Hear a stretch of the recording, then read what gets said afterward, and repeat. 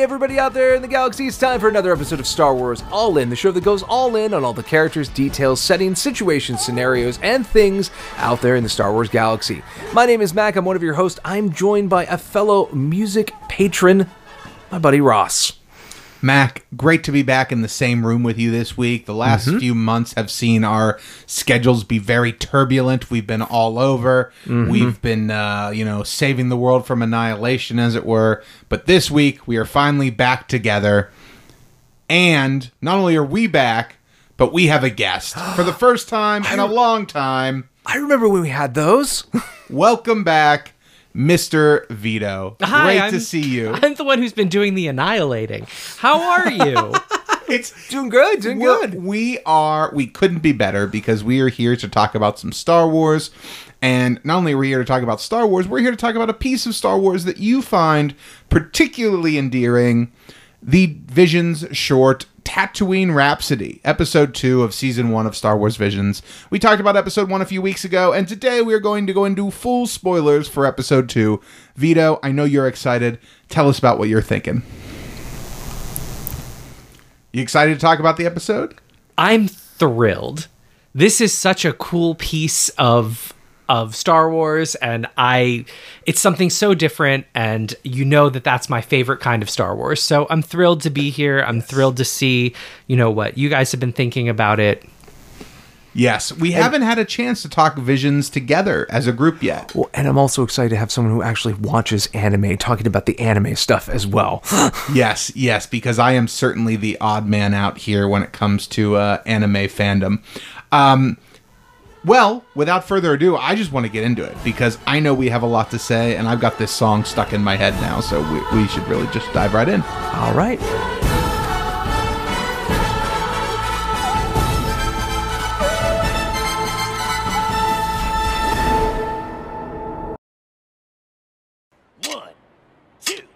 One, two, three, four.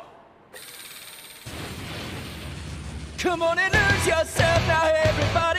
Do dancing, how we move your body. We could be shopping, telling are we lonely. Don't stop, how we all the party. You are okay.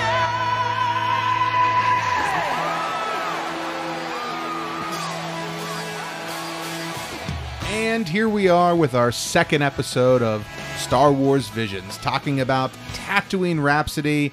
Mac back in the same room together, and we have our first guest in a long time, Vito, here to talk about Star Wars Visions. Now, a few weeks ago, we talked about the first episode, The Duel, and so if you don't want to have any spoilers for this second episode of Star Wars Visions, this is your final warning. Just one more final warning. Okay, we are going to dive in, and the reason we are talking about this episode today is because, one, Mac has seen it. He has not seen all of them. Two, Vito, this episode stood out to you. So can you tell us why? What made, before we dive into the details and the spoilers and whatnot, can you tell us what drew you into Tatooine Rhapsody? I mean, everything about this is special, right? This was 13 minutes of just the most precious material as far as I'm concerned. It was so much fun for me, the animation style and the musical style. We don't get to see or hear this kind of content, and especially not in regard to kind of in universe. We're on Tatooine.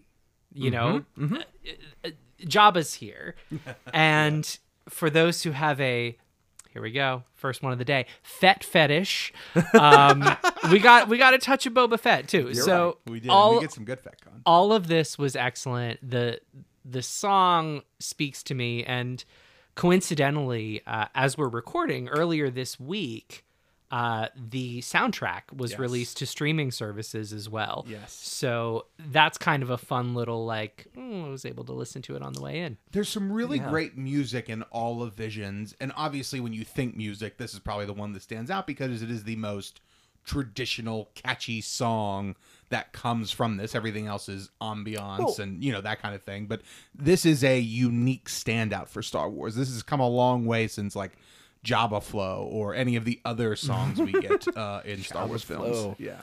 I haven't thought about Java flows in a while. 2015. But I mean, I think the other reason it's so critical is because it's also very important to the story of this episode. It ends on this being the whole reason that the entire plot is hinged. So real quick, let's frame up. We're certainly going to talk about it. I do want to say one other thing before we jump in. Is just this episode is what I expected all of Star Wars Visions to be. Now, Mac, we've talked about this, Vito. You wouldn't have heard this before, but I didn't really watch the trailers. Yeah. I'm at this new point in my life where if I'm already sold on something, I don't watch the trailers. I learn as little about it as possible. Like, I don't watch any Marvel trailers anymore. Like, I'll watch a minute of it just to see, like, oh, this is what this movie is, and then I'm done. Like, I don't even finish the teaser trailer. Visions, they announced it. They announced, like, the press clipping of what it would be. And I'm like, yep, I'm in. Doesn't matter. Gonna watch it. And so I didn't watch anything. I saw the poster. And then, so at this point, watching this first time, I'd seen the duel. I'm like, wow, this is really great. This is a lot of fun. I'm gonna have a great time with this. But I'm a little surprised. I expected things that were a little bit less typical Star Wars. And Tatooine Rhapsody gives us less typical Star Wars, whereas the other 8 shorts, in some ways or another, are much more Star Wars-y in their content. So going into this one, that is my favorite thing about this episode, is that it is the most unique and the thing that we would be least likely to see in a Star Wars film. Whereas all of the other ones, even a frickin' bunny running around with a lightsaber, I could see in a Star Wars film. Whereas I don't think this I would. And so that's what I like so much about this. Interesting. Being honest, I haven't seen all the other ones. I know, so it's hard to say. Vito, now I know you have. Yes. But this one still stands out to you the most. Is it for a reason like that, or is it just because it's more your personal style? It's so much fun. It is fun. And There's a that lot is of my fun. personal Yes. style. Fair. That song, and admittedly, like the English translation of the song is good. What is it? Galactic. Oh my goodness. Galactic Dreamer, I believe is the name of the song. I think that sounds right. Yeah. It is as amazing in English as the original Japanese. It's funny. I hard to hadn't do. thought about that. I didn't go and listen to the Japanese one, and I very much should have. I kind of disappointed myself. You know that I watched it in Japanese course I know. first. I know. You know that I did. I know. But I was really pleasantly surprised with the dub as well. We had, Joseph Gordon-Levitt doing his anime protagonist impression, which was a delight. Do you think he did the wait singing? till the next one, buddy. Wait till the next one if you want to hear an amazing anime protagonist impression. Okay. Wait, what's the third one? Isn't the twins the third one? Oh, yes. So that... All right, we're not even going to get into Yeah. that. I don't have time to get into that right now. Okay, so let's start this one off here. So we open up... and this right away drew me in. And I'm sure, Mac, you were enjoying this too. Oh, yeah. We open up on Coruscant during Order 66. Yes, we do. And we see a Padawan a young Padawan getting chased by clone troopers. What a great way to start. No idea we're about to fall in the story we're about to fall into. Well, it's cool because you're seeing it's I can't remember what the actual slum's called, but it's like the slums that are at the edge between the city and the works. The works is where we see like the chase in episode 2 end, and that's where we see the ending of episode 2 where, the Emperor hangs out in that bad part of the industrial side of the planet. And so you see these foundries and stuff he's being chased through with all the clones and stuff, and he just falls backwards into a van, man. And here he meets his slug friend, a Hutt, who will go on to become more than just his friend, but his bandmate. Now, all of the characters here, because it cuts right away, for just a brief moment, we get this connection between our main character, Jay, and his new Hutt acquaintance. And then immediately we cut away. The character looks different. He doesn't have his training braid anymore. He's now in a much more casual outfit. And they're on a stage talking about how they're the biggest band in the world, about how they're the best. They can do anything. And, we hear them play. We hear some music from them. Yeah, and it's for the first time. It's great because you transition from this like whimpering Padawan who you're like, oh my god, this kid is going to die, and he's looking to this Hutt to like, is there anything you do for me, man? And then we see, oh yeah, man, I got a band. You can just hide out in the band, and like that transition to now he's a little bit cocky and he's like ready to over this band, and we see that this is definitely like you're the casino band or something like that, because you're like, you're here, you're very excited about this is a big gig for you, but most of the people are just kind of milling around and you're just ambiance. Yeah. I like that though. I like that they have their footing, you know, that they're on their way to becoming superstars. What is so special about this is that we have been exposed over the years to a lot of different music within the Star Wars, you know, umbrella. Sure. You've had such perfect compositions as Lopty Neck, which I will, you know, carry to the grave as being the greatest song ever written. But you know, we've tended toward this unusual music, right? Genres which are not best stated in polite company. A funny take on the word jazz, if ever there was one. Yes, but our Bith friends are definitely this kind of weird synthy jazz. We also had like the very odd sort of like lounge stuff Solo. from Solo. Yes. What is it? Chicken in the Pot, I think it's called. I can't remember now, and I'm sad I can't. Yeah. But here we have this beautiful, relentlessly positive, fits like a glove within this cutesy anime. It's perfect. Agreed. It gives me the same energy I felt watching Digimon the movie in theaters, hearing the cover of whatever the heck, I can't remember that song was now off the top of my head. But like that is the energy it's providing of just like when you're watching this cartoon in this style and you're seeing this Star Wars universe, but with this very modern sound over top of it, this very thing that is the opposite of what Star Wars normally has. It's refreshing in a lot of ways. There was one thing here, and I hate to gripe, but there's one thing that really kind of like, yeah, but did no one think to catch that? When he's like, here's the guy on bass, here's the guy on drums, here's the guy on guitar. I'm like, you couldn't have said like, I don't know, Valacord or like any other Star Wars word. I get it. Like You it wanted- wasn't drums, guitar, and bass. Like you couldn't come up with Star Wars instruments. Again, yeah, you that wanted on- was the one thing for me. Now I am not holding these Vision shorts to any sort of canonicity. Like people complaining about the next one, the twins. You know, and the things that happen in there about like breathing in space and whatnot. Spoiler, sorry. Like, I don't think that stuff should matter. So it's not like this is ruining it for me or taking me out of the moment. I'm just like, did no one at quality control think to be like, they're not called guitars in Star Wars, dude? Well, see, Like- that's the fun thing is, I think it's fine because the instruments aren't trying to be weird space instruments. But I have to admit, I would have felt a warm fuzz in my heart if they went to like the guy on keys and said like, on keys and Omen box. Like the weird stuff the Bith are playing in the cantina, those weird space instruments, that would be fun. But I think, honestly, Jedi rocks being existent and canon. I don't want to talk about it. But it does show the fact of like more traditional, just, hey, it's basically just a guitar, and hey, it's basically just a sax, and hey, these are just drums. They're cool drums, but they're just drums. Well, let's talk about the instruments because we have a bass that shoots fire. We have, an electric guitar that shoots electricity, if I remember correctly, right? And we have drums that a three-headed, three-torsoed, three-armed, well, six-armed, I don't even know how many appendages this thing has, but this this devil-looking alien playing the drums. Boy, it's just wild. I don't even know what to say about these characters because you've got like just this great eclectic collection, and they're so much fun to watch together because every time they're like performing, they're acting as if they're the center of the room, and it's really, really enjoyable to watch. I agree. I really like their drummer. He seems like a drummer. And I think all the characters have a lot of energy and a lot of character in just their visuals, just how they constructed them with those animation concepts of like, you know, silhouettes and all this kind of stuff. They pop and they're fairly memorable, I think. I agree. Everything about the art of this is something I want to watch. Everything about this is eye-catching. Adorable. Adorable. Yeah. Speaking of adorable, I have business with the slug. Yeah. That line was great. So not only does Boba Fett look great in this art style, I think he looks amazing. Yes.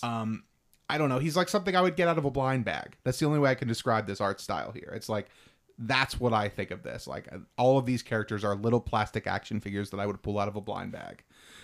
So Boba Fett shows up at this club saying, I have business with the Slug. Great line of dialogue. Very Boba Fett-y. And it's great because the Slug clearly like knows what this is about, but is not telling his bandmates. And immediately this big fight breaks out.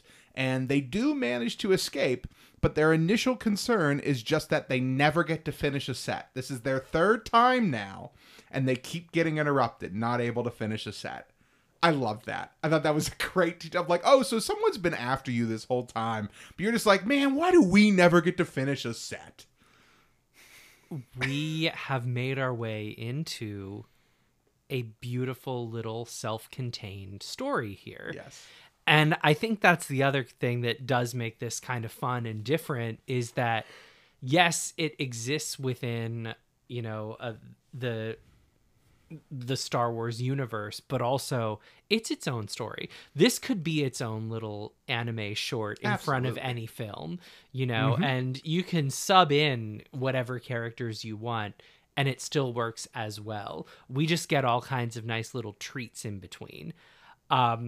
But ultimately, this is not a story about, you know, an epic space opera between the dark and light side and good and evil and wizards and religion and whatever.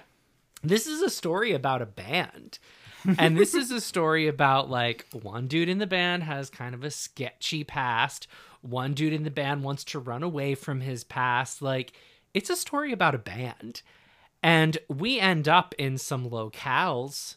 We see some familiar faces, but again, this is a music anime. You're right. You could make this, it's 1970 and it's a group in Chicago and they're trying to get their first set, and this consigliere walks in with a couple of heavies talking about the one guy who's running the band. Where do he get his money? From his dad, who's a mobster, and he wants his son to come home and join the family business, and they've been chasing these kids around the country. Like, Might still call him a slug too. The slug comes with us.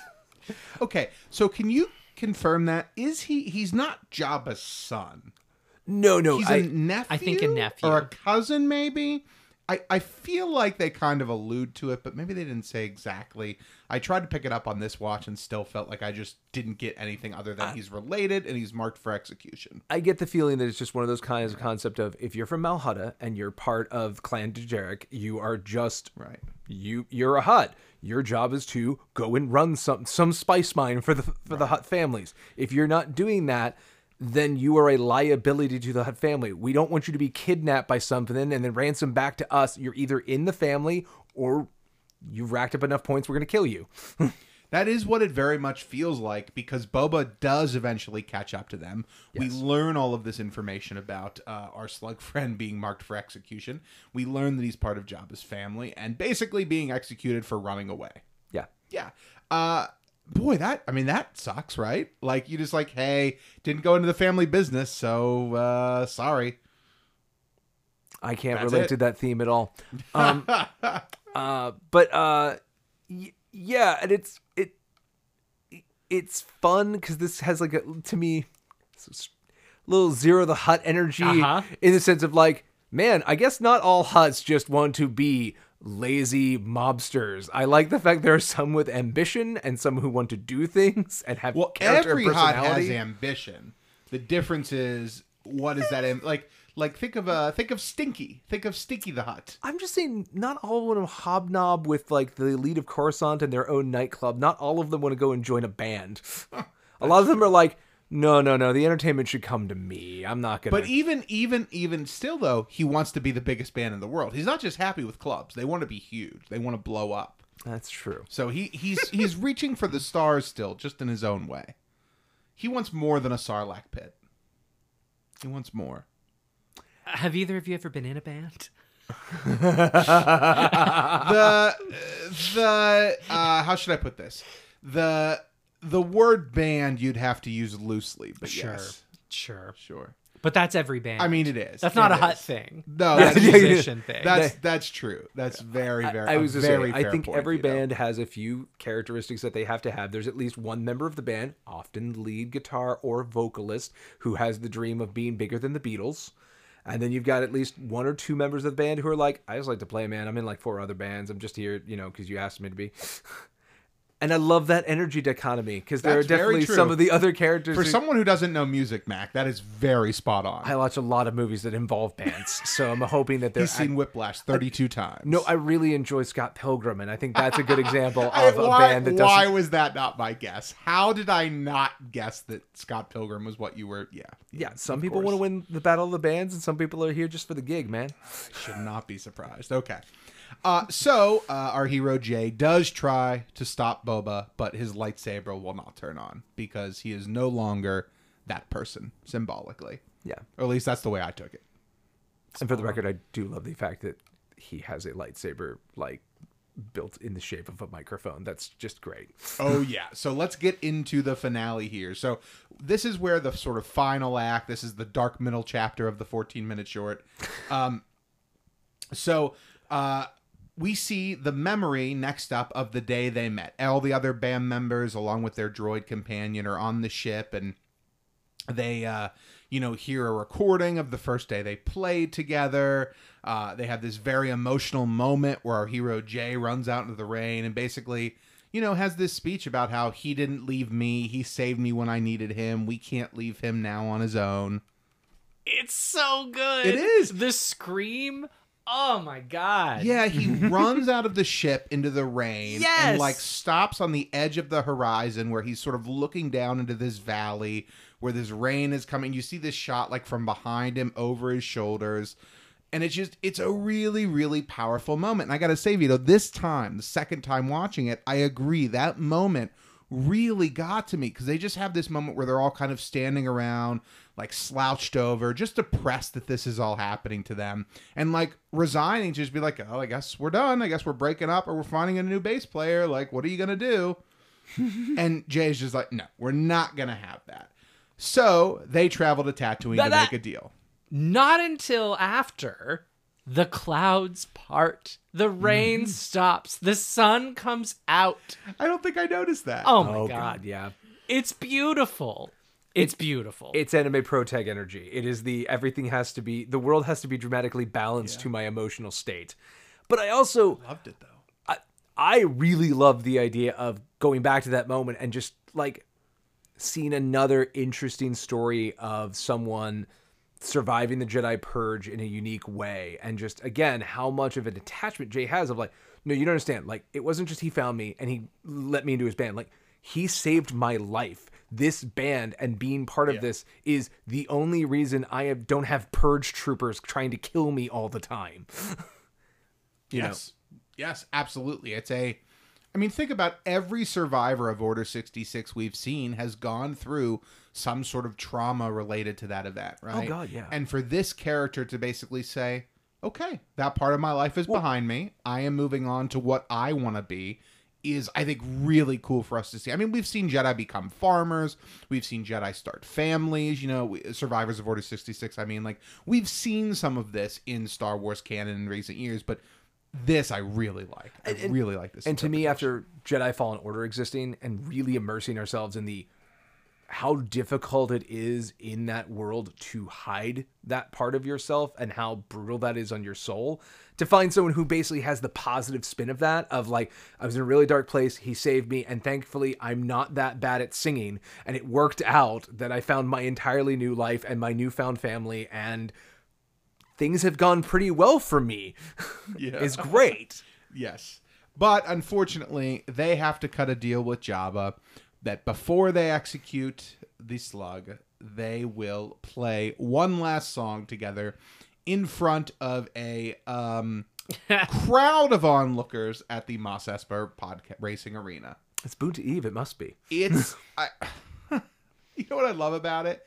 it's just like a real life arena. It's multi-purpose. They've got the monster truck show on the weekend.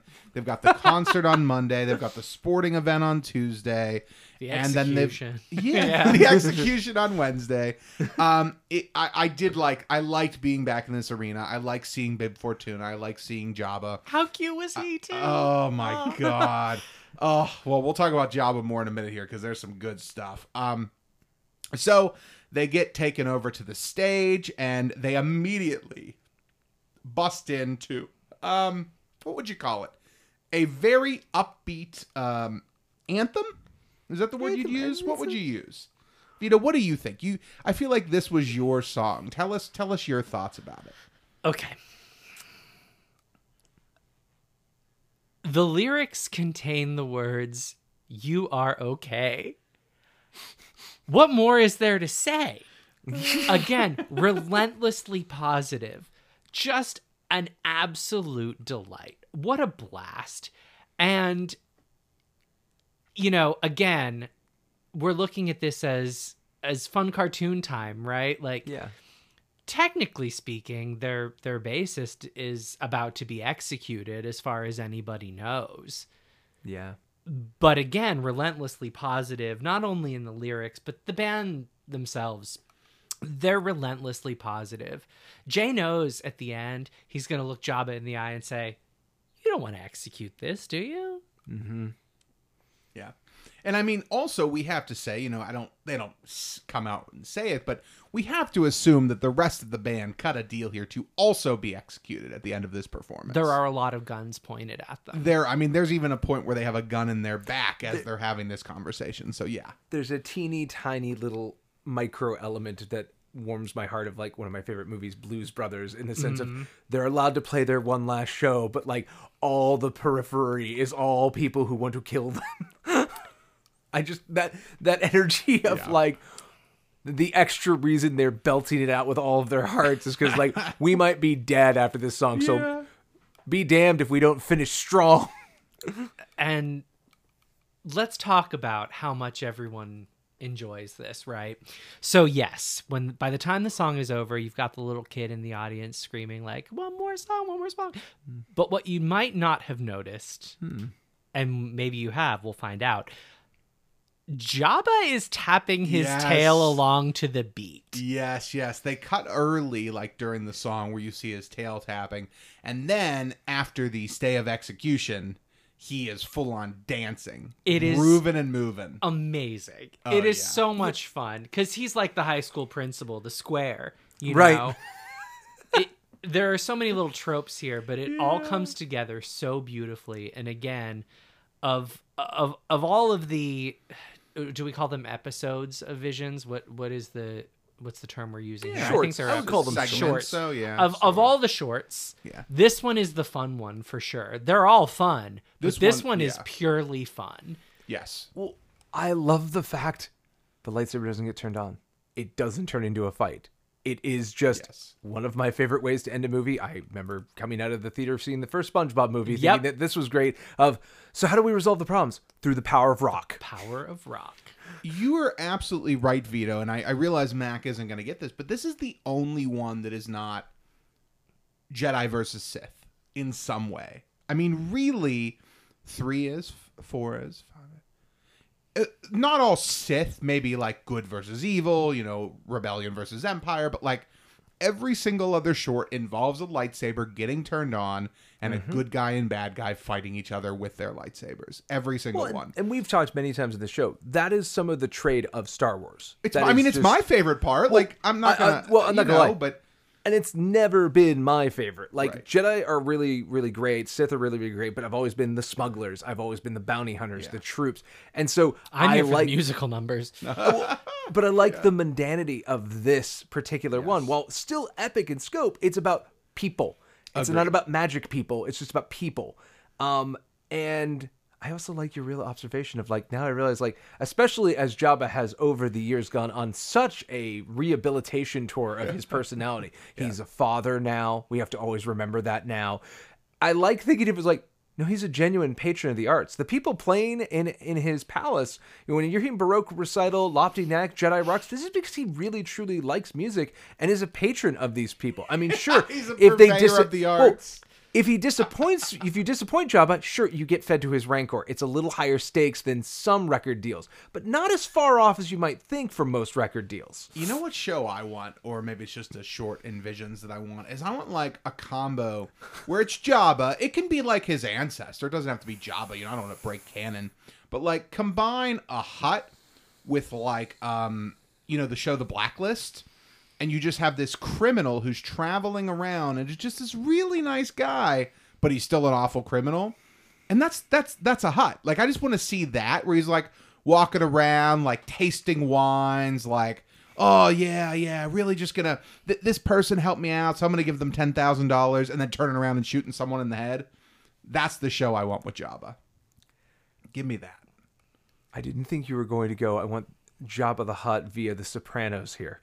That's what I want. What I thought you were going with was just from the transition was your love of The Office, and I was thinking of an office place work thing with all your favorite friends like the Rancor Keeper, Bib Fortuna, that one droid that runs the droid pit, and all of their perspectives in a stupid workplace sitcom of I working feel at Jabba's like if palace. there was going to be a workplace office spinoff, Jabba's Palace does make a lot of sense, but at the same time, I just want it to be on Alderaan. Because I want it to be like the only incompetent Alderanians, like this small group of them, and then like 4 seasons in, they're responsible for not flagging the warning that the Death Star had entered atmosphere, and like they're the reasons basically only Cara Dune survives, and like and we have them to thank for that. I think that would be a good show, like if it took place on Alderaan, and that's just so we knew how it ended. On a long enough timeline, we will get that Star Wars, I'm sure. I mean, Visions season 2, baby. Anything is possible after you watch The Twins. Anything goes.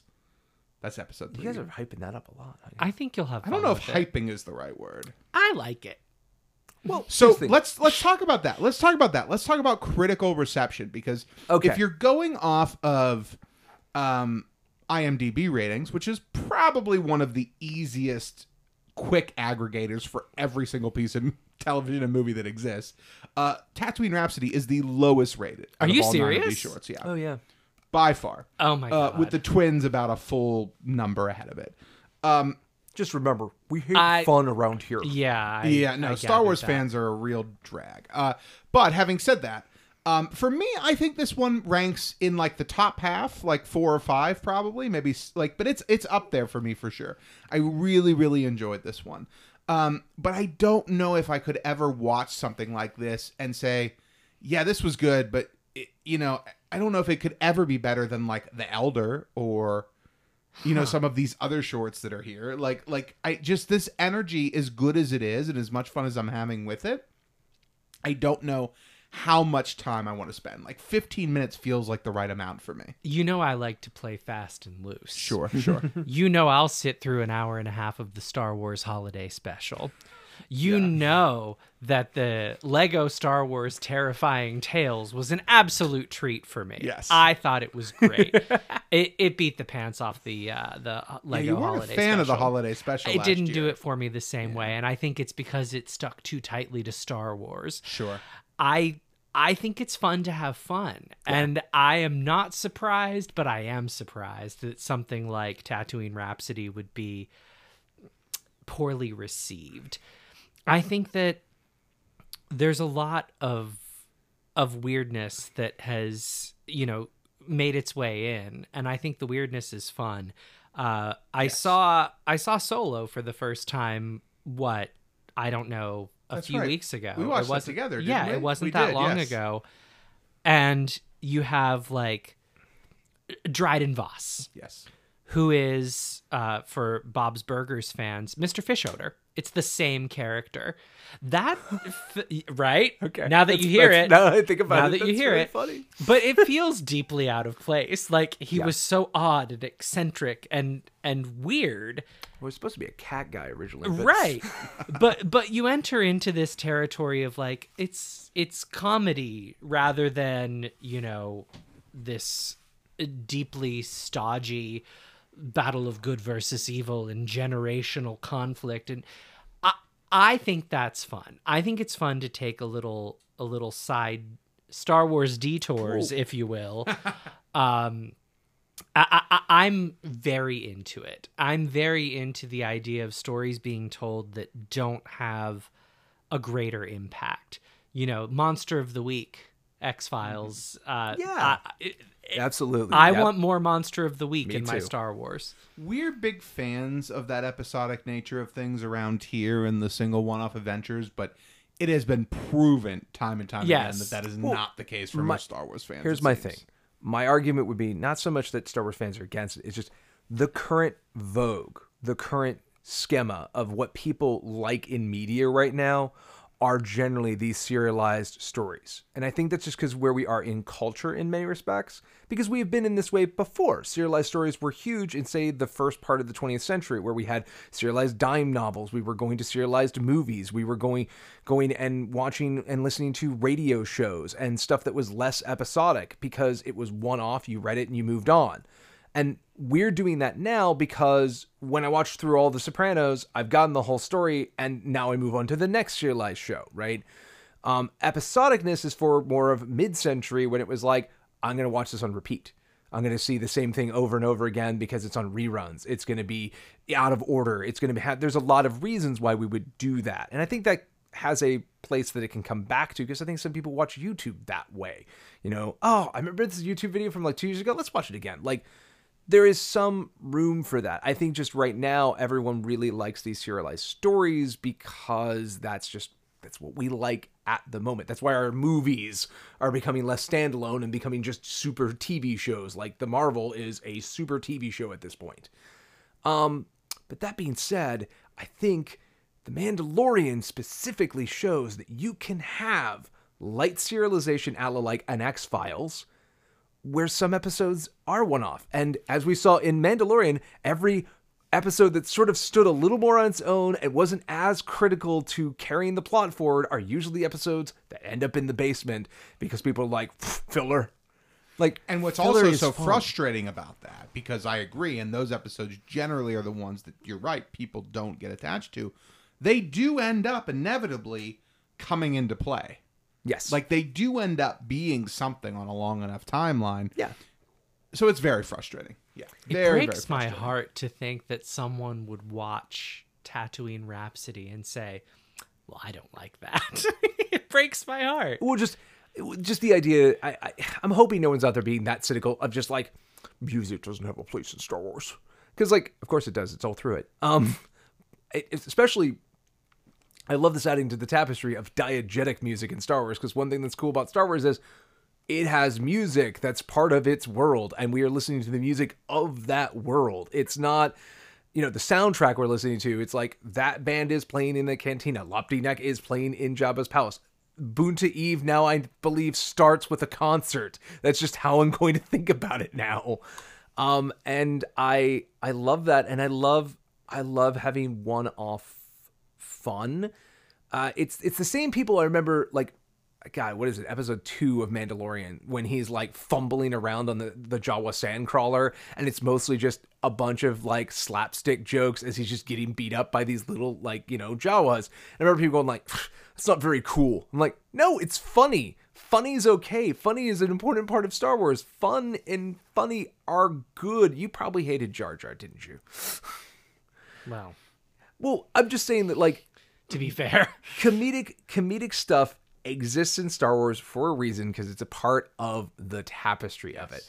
And when people really want just this like grim, dark, heavy Star Wars, I'm like, did you watch this is a movie about teddy bears fighting tanks. This is movies about droids bumbling through laser fights. It is not a totally serious property. And I think you and I talked, what you're kind of mentioning is like, and Solo had a little bit of that energy of just being a little more cartoonish, a little more over the top, and a little more Saturday morning adventures. And that's what this show really reminds me of. This is like Star Wars through like the Hanna-Barbera prism of we're on a band, and now I want to see this show where this goes on and they're solving mysteries on the next gig and like going through the galaxy trying to become the biggest band in the world while dealing with bounty hunters and Jedi and all of that stuff. And so I do cut towards Vito's end from you, Ross, of, oh, you could give me more adventures of this band. I would be on board of watching, like, every couple of months, a 15, 10-minute short of this band still desperately trying to get through an entire set.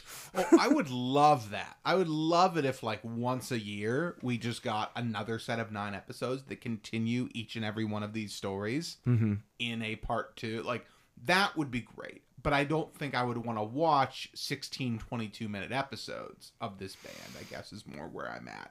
Now, I could be proven wrong, but I could understand not wanting that when we still don't have a Rebel seat. Like, I understand not wanting to put resources into something when there's other things that could be made. But if there are studios willing to do this work and animators willing to do this work and someone or some group of people who are passionate about this story, then it is very much something I want to see. But I don't like the idea of, well, The Mandalorian's really popular, so The Mandalorian now needs to be part of a film universe that actually fits in 6 shows that come together in one culminative event. Like I absolutely agree with you. I don't want every Visions property to become a big thing. I feel bad because I'm like, I'm absolutely right. Well, Mac, are you excited about Boba Fett? Book of Boba Fett? I mean, yeah, of course I am. Are you excited about Rangers of the New Republic? Yeah, I really am. Oh, no. Oh, no. I know. I'm saying it like it's a bad thing. We've talked about it before, how exciting it is to have live-action Thrawn and live-action Luke in the same universe in the Heir to the Empire time frame. So anything could happen. I guess the whole point is, it is fun to have other types of Star Wars, and we want to continue to have other types of Star Wars and to explore different areas. And as we've said many times before, it's okay if not every part of Star Wars is for you, because the 3 of us, all older, experienced, longer-term Star Wars fans, all really enjoyed these dumb kids jumping around singing a song for 15 minutes. So the joy is there. You just take your time to find what you like in each of these episodes. And if it's only being back on Tatooine, then that's fine. If it's being on Coruscant during, the Purge, that's fine. But take the things that you find interesting from these episodes and enjoy that bit of it. It doesn't have to all be your cup of tea as it is. Stream the soundtrack. Available now. All right, guys, I think that was really fun. Love this episode, but let's go talk about something else.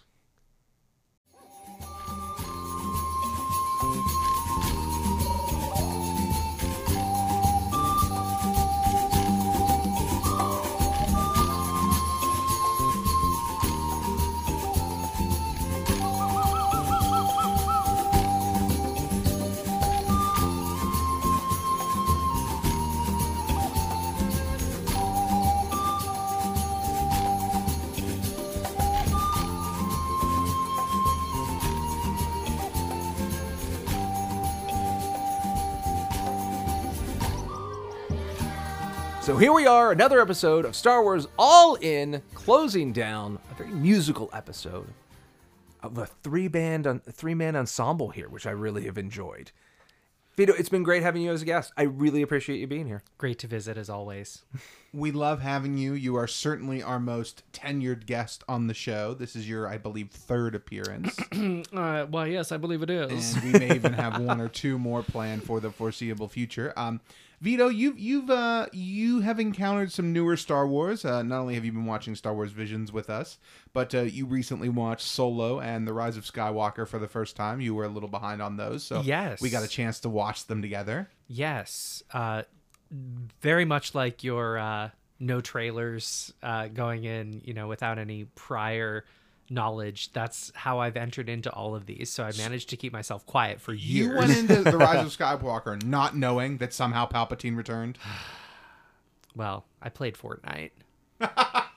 Oh, which is canon. Wait, that means he actually experienced the way everyone's supposed to. When you see that opening line of a voice is heard across the galaxy, you were like, I was there, man. I was there. You already knew. Wow. Amazing. So you loved it, right? You loved The Rise of Skywalker, right? That's it's not my mic. I'm just being quiet. Okay, fair enough. To say, this is one of the few times I wish we were on video. And what about Solo? What did you think of Solo? I had a modest amount of fun with Solo. Yeah. I thought Solo was cool. I would love to see more stories like Solo. It feels odd that it's the only one. I feel that it could have been part of a much larger series of backstories and adventures. Anthologies, if you will. If you will. So it feels odd as the one and only like it. But I did have fun watching it and certainly enjoyed it more than, say, the conclusion to a 9-part epic. Yeah, well, Mac and I are very much on the same page. As anyone who listened to this show know, that we also both very much enjoyed Solo. Make Solo 2 happen. Yes, make Solo 2 happen, and want to go back to that world very much. And hey, if you're reading the comics, there's a continuation in there now, I guess. It's like you got to buy 8 different issues, and Kira's in there. I don't know. I'm tired of Marvel Comics.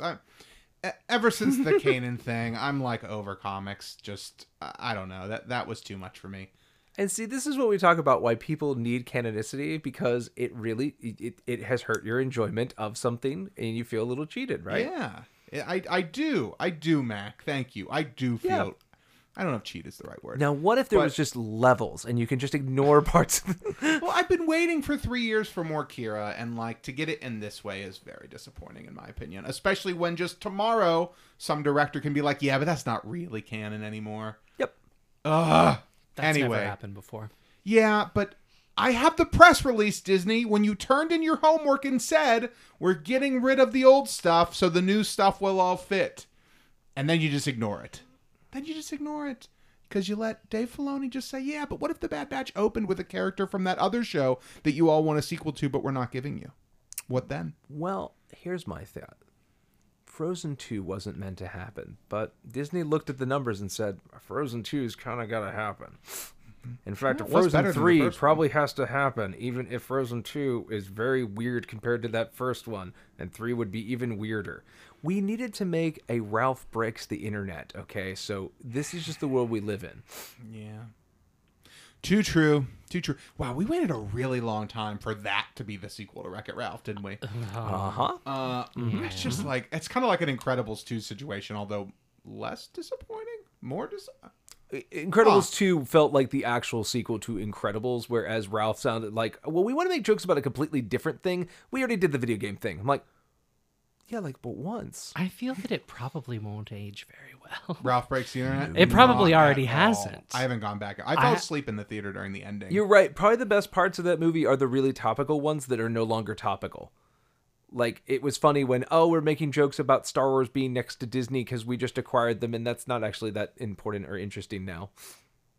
But hey, you know what? The point of the matter is, Star Wars is always evolving. It's always becoming new things. Yes. We just talked about a great version of just doing something crazy with this property and just letting people play with the toy box. Yes. And that's good. I just think we're going to get to levels of canonicity where maybe setting expectations is more the important thing of you can't market everything as being part of the real thing that's going on in Star Wars when you're going to have more things than can fit together. We have other things going on in the world of Star Wars right now. We have more High Republic stuff announced. I have finally finished Into the Dark. So I finally wrapped up Part 1, Wave 1 of the High Republic. Good. Finally started The Rising Storm. And I'm not going to lie, even though I've read all the other books, The Rising Storm starts off with, remember the thing that happened in that last book? Well, there's a whole big chunk of stuff you missed if you didn't read the comics, and they're just out in the galaxy now. So I guess I'm going to go find those comics. Yikes. Hey, at least with some of those now, I've preached the tales of if you want to do Star Wars comics and you're not super worried about being absolutely current, go get your Marvel Unlimited subscription. It's very effective. Great way to do it. Digital is great. Because you will be 6 months behind perpetually, but if you can read all of it. If you're like me and you just wait for the trades to show up anyway, I'm already 6 months behind. But I guess I should say I haven't gone and looked this up because I just whatever. I'm not in the mood to deal with this right now. I just started the next book. But if it's not explained in the comics, then I don't even know. I don't even know. Did you read the Young Readers book? Did you read the Yes, little golden book I versions? read the one that comes with 2 sheets of stickers. Okay? Yes, I read them. Okay? All I'm going to say is Into the Dark was somehow, for me personally, the first half of it especially, the most disappointing Star Wars book I've ever read. Because how does the best Star Wars author make a book that is so... just feels like cotton in your mouth of just like, I can't even read this because it's so blah. And then it turns into an amazing book in the second half, like you want. And then there's just this weird gap of like, go pick up the comics. And I get it. I get that's what the High Republic is. But like, it's very, very jarring. It was very jarring. And I can't imagine what it's like for someone who isn't heavily involved in this to go from Light of the Jedi, the first High Republic adult novel, to The Rising Storm, and have all of this stuff that has changed in the state of the galaxy, in the other property. It's just like, it was a lot for me to be like, what did I miss? Like, I missed something. What did I miss? How did I miss this? It was just weird. So anyway, Rising Storm, otherwise very good. Picks up where Light of the Jedi left off, and the fact that that was also a great book. What else? What else is going on in the world of Star Wars? The Terrifying Tales. We haven't talked about that yet on the show, but I know Vito has seen it and loved it. Loved it. Have you watched it, Mac? I know Not we're yet. going to do it for an episode at some point. I've watched about half of it. For me, I'm a weirdo, especially for my age group. Of spooky season for me is like a week from now, like the week before Halloween, the week after is when I get into spooky. So I've got that, and I've got that Muppet special. I'm saving for actually Mac, spooky nights. everybody knows spooky season is January when Scream 5 comes out.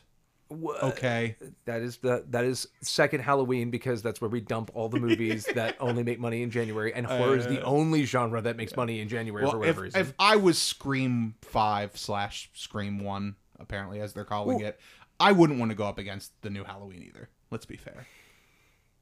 I wouldn't want to go up against that either. I mean, the funny thing is, January used to be always the dumping ground of like, well, we got to get this movie off the books. We'll just dump it in January. Or we're putting it in 3 theaters so it's eligible for Oscars. Well, no.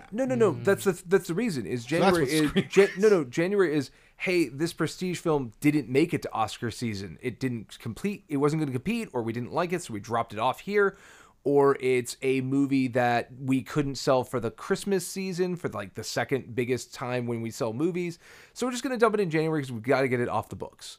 And then somewhere a couple of years ago, horror films, these cheap little good horror films, just found a way to actually carve out some money there. Yeah. So January isn't just a complete write-off like it used to be. Unless you don't really like horror like me. And then I don't know how we even got onto this thread. I don't even know what I said now. We're talking about spooky season. Oh, we're talking about, yes. where I believe spooky season's supposed to live. Yes. So I'm excited to watch this. Vito, any other Star Wars going on with you? Anything new in your Star Wars fandom life? I think my life is pretty quiet, in and out of Star Wars. But no, I've been able to truly, catch up with basically at this point now everything that's available on Disney Plus. Yes. I have been able to experience at this time, which is cool. I think that should you discuss what is it, Terrifying Tales, let me know. Yes, because again, I've plenty to think about and plenty to talk about and plenty to inspire. But in terms of what I've encountered recently, that's going to be my most recent. Getting ready to, starting November 1st, watch the holiday special twice a day, all the way through the end of the year. That's Christmas where my Across the Stars. Oh my God, my favorite album. No, but so again, I've now got under my belt the completion of the Skywalker saga, which we certainly don't have enough time for me here today to really talk about that. All right, how a lot about of this? it's How about best this? left to therapy. Do you have a favorite part of the Rise of Skywalker? No. Okay. Let me ask you one question, because I think this is an interesting question. It's one of the places where Ross and I diverge a little bit. So, just heads up, did you like episode 7? It was fine. Did you like episode 8? Yes. And we didn't like episode 9. Do you feel that the trilogy is lesser? Like, the other 2 movies are actually lesser because of 9? No. Okay. Because I have found that I do not like 7 and 8 as much now that I know that, like, I probably, out of most of my friends, have the highest opinion of 9, which is not very high. Mm-hmm. But the lack of a good sticking of the landing has made me just go, well, what I liked about 7 doesn't go anywhere. What I liked about 8 doesn't go anywhere. And what I like about 9 is them trying to suture this wound they've created for themselves, and they only barely cauterize it into this ugly scar tissue. And that's sort of been where I've ended up, where I'm like, the sequel trilogies exist, and I feel somewhat the way that older people feel about the prequels of like, maybe that was just a bad thing for Star Wars in general to have existent. I would say I did not hold episode 1, The Phantom Menace, in the highest esteem. Mm-hmm. Not a favorite of mine, but also one that can be easily skipped or ignored. Like it, we were talking about that last week I was telling my friend for the first time about the machete cut and how you slice it in so that 2 and 3 are between episodes 5 and 6, and he's like, well, where's episode 1? It's like, well, for most people it's apocryphal, you don't have to watch it. Right. And but that's the thing, right? Episode 1 apocryphal. I think that episode 9 can just be fully ignored. Pretend it doesn't exist. Hands over your ears. Like, just pretend that it never happened. That's kind of my perspective there. There is something about the way episode 8 ends, and, like, the possibilities are endless. And to just, like, if you had walked out of the theater and, like, an icicle had impaled you, and you're like, you got to at least leave with, like, the world of Star Wars was open. Anything could have happened. But instead, somehow Palpatine returned. Well, I still stand by the fact that as someone who survived things like controversies on, like, say, Wind Waker, like where people got really bent out of shape, and it was like episode 8, where there's a whole bunch of people said this is amazing and great, and you people are bad for not thinking it's amazingly new, and people going, I just want my old stuff, and this I don't like this new stuff. That whole controversy came down a lot when we had the next one, and you realize that didn't have to be the everything. That wasn't going to completely rebrand and change the universe, and this is what Star Wars is from now on, right? So when inevitably Disney says, we've looked at the numbers, and if we put a 10 on the box, it will sell X amount more. When they get to episode 10, I think episode 9 will naturally feel way less icky than it does right now, because it won't be the final statement on the furthest point along the timeline of that universe. I don't disagree, but Ben Solo can never come back. He can never be done correctly now. But you know how I feel about that. Yeah. So you're not going to win points with me. I hear what you're saying. Yeah. But to me, Rey could still tell some really cool stories when they bring Daisy Ridley back when she's like a couple years down the road and she's the torch-bearing character to episode 10. I think we all know that if they do somehow get Daisy and John back, that we could have a really good series with them as the leads. If you can get Harrison Ford to return to this franchise, it is just a matter of time to get anyone.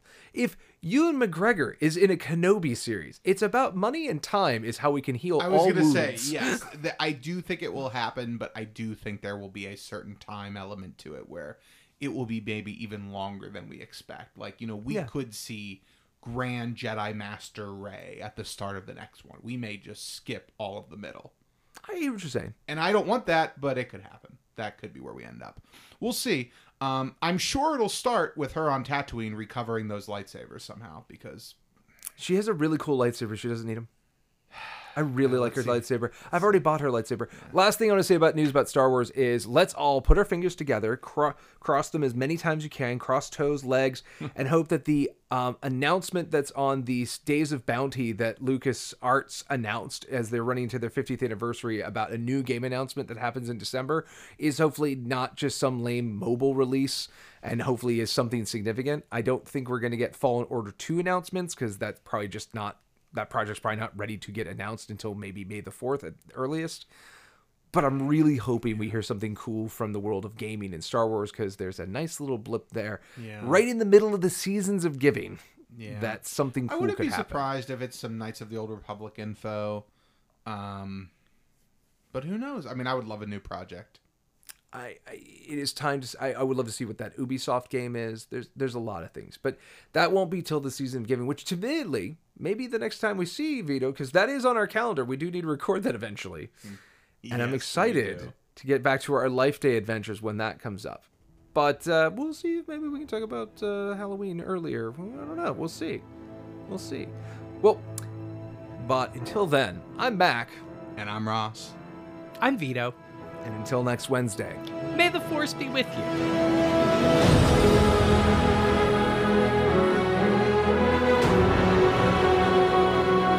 This production is not endorsed by any other property and is the sole responsibility of Mac Purvis III, Ross Grieco, and those involved in its production. It is meant for entertainment purposes only. Other than content provided by this production's providers, all music, music clips, sound bites, rights are reserved, and their respective owners have not endorsed any aspect of this show. Copyright 2021.